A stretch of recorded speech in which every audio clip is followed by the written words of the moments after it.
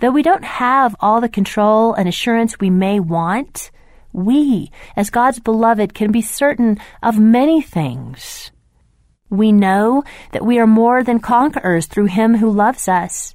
We know that nothing will be able to separate us from the love of God that is in Christ Jesus our Lord. And we know that in all things, God works for the good of those who love Him, who have been called according to His purpose. All things, even the other shoe dropping, we are promised that. We are promised that we will never be alone.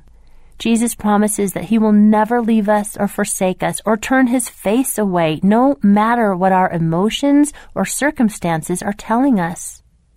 And we are promised that we will have everything we need. Everything.